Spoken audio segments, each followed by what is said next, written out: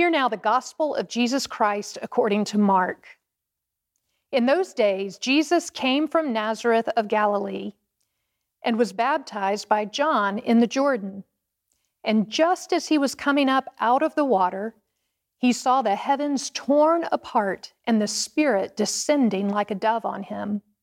And a voice came from heaven, "You are my Son, the beloved. With you I am well pleased." And the Spirit immediately drove him out into the wilderness. He was in the wilderness 40 days, tempted by Satan, and he was with the wild beasts, and the angels waited on him. The word of God for the people of God. Thanks be to God. The circle of life is a concept that is meant to communicate the idea that all things in creation both receive and give life. In the movie The Lion King, when the young lion cub Simba questions his father about hunting and killing a gazelle to eat, Mufasa points out that when he and Simba die, their bodies return to the earth and provide fertile ground in which grass will grow that will become food for future gazelles. It is, he says, the circle of life. Some would say that the circle of life symbolizes that the universe is a sacred and divine place. The story, The Lion King, enters this circle at the beginning of Simba's life. Simba is a lion cub born to King Mufasa and Queen Sarabi.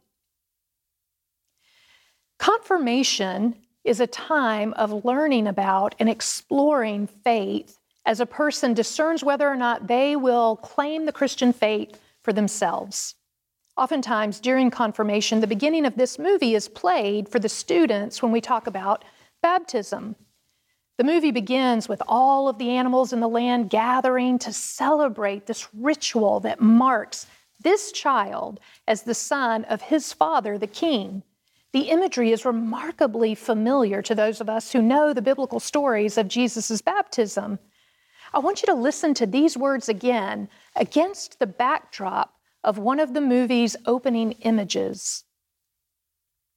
And just as he was coming up out of the water, he saw the heavens torn apart and the Spirit descending like a dove on him, and a voice from heaven, "You are my Son, the beloved. With you I am well pleased." The beginning of Simba's life is celebrated with a holy ritual that marks and claims the child by the parent in the presence of the community, that's punctuated by evidence that they are in the presence of the divine. As the heavens are torn apart and Simba is bathed in a brilliant light. I don't know about y'all, but when I see this image, I hear God's voice boom, "You are my beloved child." As a Christian, I understand baptism as a ritual in which we celebrate that God has created, claimed, and cleansed or redeemed the baptized as God's own beloved child. Baptism is a ritual that reminds us who and whose we are.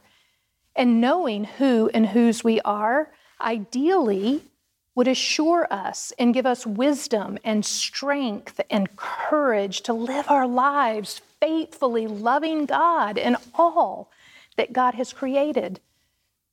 It sounds super simple, but we all know it's not that easy.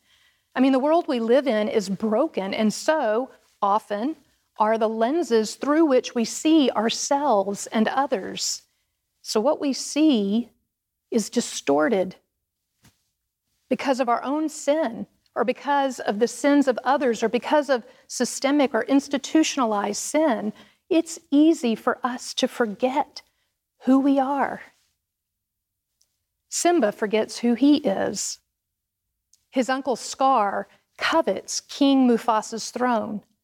Scar is notably absent from the celebration of Simba's birth because, in his estimation, there's nothing to celebrate.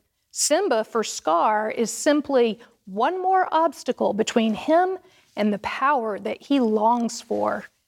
So Scar plots to rid himself of both Mufasa and Simba. He engineers a stampede of wildebeests, placing Simba directly in their path, and alerts Mufasa so that he'll rush in to rescue Simba. Mufasa tosses Simba to safety, but as he attempts to claw himself out of the gorge, Scar, who has a grasp on Mufasa, instead of hoisting him to safety, thrusts him back into the gorge where he's killed. And then, rather than comfort Simba, Scar convinces him that it's all his fault. "Oh, I know you didn't mean for it to happen, Simba, but if it weren't for you, your father would still be alive." Scar plays on Simba's guilt and convinces him to run away and never come back, to avoid the anger that he says all the others will feel towards Simba. So for the next long while, Simba lives in the wilderness with Timon and Pumbaa, who have befriended him, hiding from his painful past. Our scripture says that just after Jesus was baptized, the Spirit drove him out into the wilderness, where he was tempted for 40 days by Satan. He wasn't hiding from a painful past, but he was facing an excruciating future. In preparation for that future, Jesus is confronted by the sin and brokenness he's come to save all of us from. If you read the stories of Jesus' temptation in the Gospels, you'll find that Satan repeatedly calls into question who Jesus is, saying more than once, "If you are God's son, ...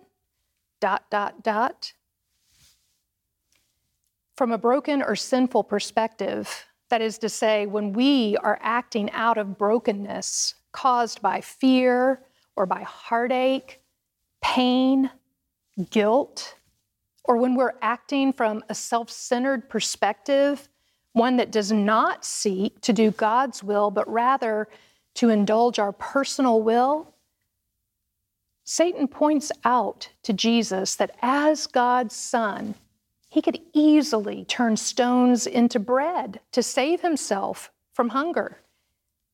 He could demonstrate strength by jumping from a great height without being harmed. He could acquire for himself all of the world's riches and power if only he will betray God and worship Satan instead. Each of us faces all sorts of temptations presented in any number of ways, playing on our fear or on our pain or our guilt or our own selfish desires. When this happens, the question is, do we seek our own security and wealth and power? Do we seek our own well-being? Or will we turn instead and trust in and pursue the path laid out for us by God? After Mufasa's death and Simba's disappearance, Scar becomes king of the Pride Lands, and his self-centered rule has devastated the land. The animals are hungry and under constant threat from the hyenas, longtime enemies of the Pride Lands that Scar has befriended. In a drastic attempt to find food, Nala, Simba's childhood friend, goes beyond the borders of the Pride Land to hunt, and she discovers that Simba is still alive. She's overjoyed, and she can't understand why Simba has stayed away so long when the people of the Pride Lands need him so desperately. I want you to listen as a couple of the children from our congregation describe what happens next. So Nala says that it's quite beautiful where they're at. And then Simba says, "Yeah, I know." And then Nala says, "But you need to go home." And Simba's like, "I can't." And then Nala's like, "The land needs you." When Simba meets Rafiki, Simba asks, "Who are you?" And Rafiki replies, "Who are you?" That is the question. And Simba replies to that, I used to know who I was, but now I don't. And then Rafiki says, I know who you are. You're Mufasa's son. Rafiki tells Simba that his father is still alive inside him. Simba sees his father in a vision. During the vision, his father says that Simba's forgotten who he is. That means he's forgotten who his father is. Rafiki hit Simba on the head with his stick to teach him to learn from the past.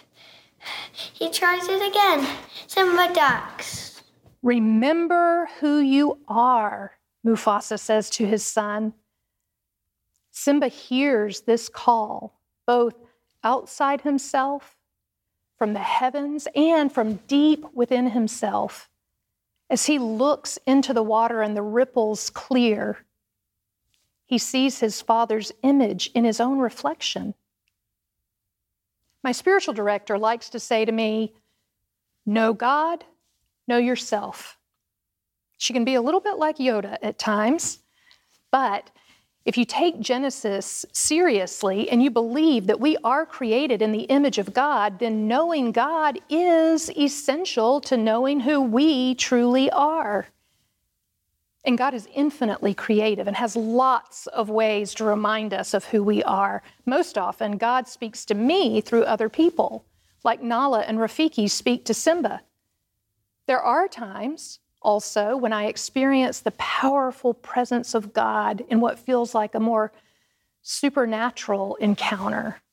The heavens part, a bright light illumines, offering clarity and peace. On occasion, we encounter God deep within ourselves, within our own souls. And sometimes, God just smacks me right upside the head. And Christians, as those who follow Christ, we believe that Jesus reveals who God is. So when we're struggling to remember who we are, we need only look at Jesus. Jesus, as he faces temptation in the wilderness, remains steadfast and faithful. He reminds Satan over and over again that to be God's child is to be God's, to belong to God, heart, mind, and soul. If we know ourselves as God's beloved child, we surrender our lives and our will to God in faith, trusting God to lead us and to strengthen us to do what it is that God needs for us to do, to be God's agents of salvation. In fact, when we are baptized, we promise to renounce the spiritual forces of wickedness, to reject the evil powers of this world, to repent of our sin.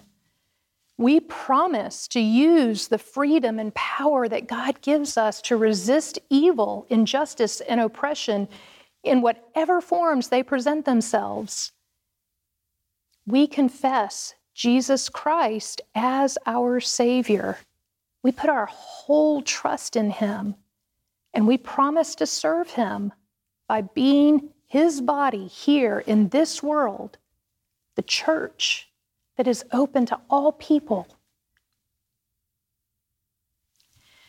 Simba, no longer captive to his past or to the guilt that's paralyzed him all this time, remembers who he is, and he returns from the wilderness to the Pride Lands, strengthened and empowered to redeem it and the animals that live there. Y'all, we all find ourselves in the wilderness at times, driven there by any number of things, by fear, grief, guilt over our pasts, sometimes by self-serving desires or the many manifestations of temptation and sin. Right now, many of us find ourselves led into the wilderness by a pandemic. Sometimes we may even be driven there by the Spirit. But hear the good news.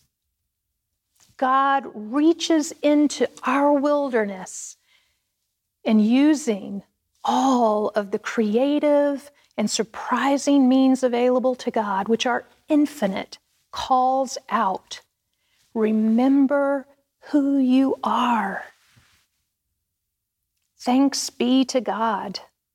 Amen.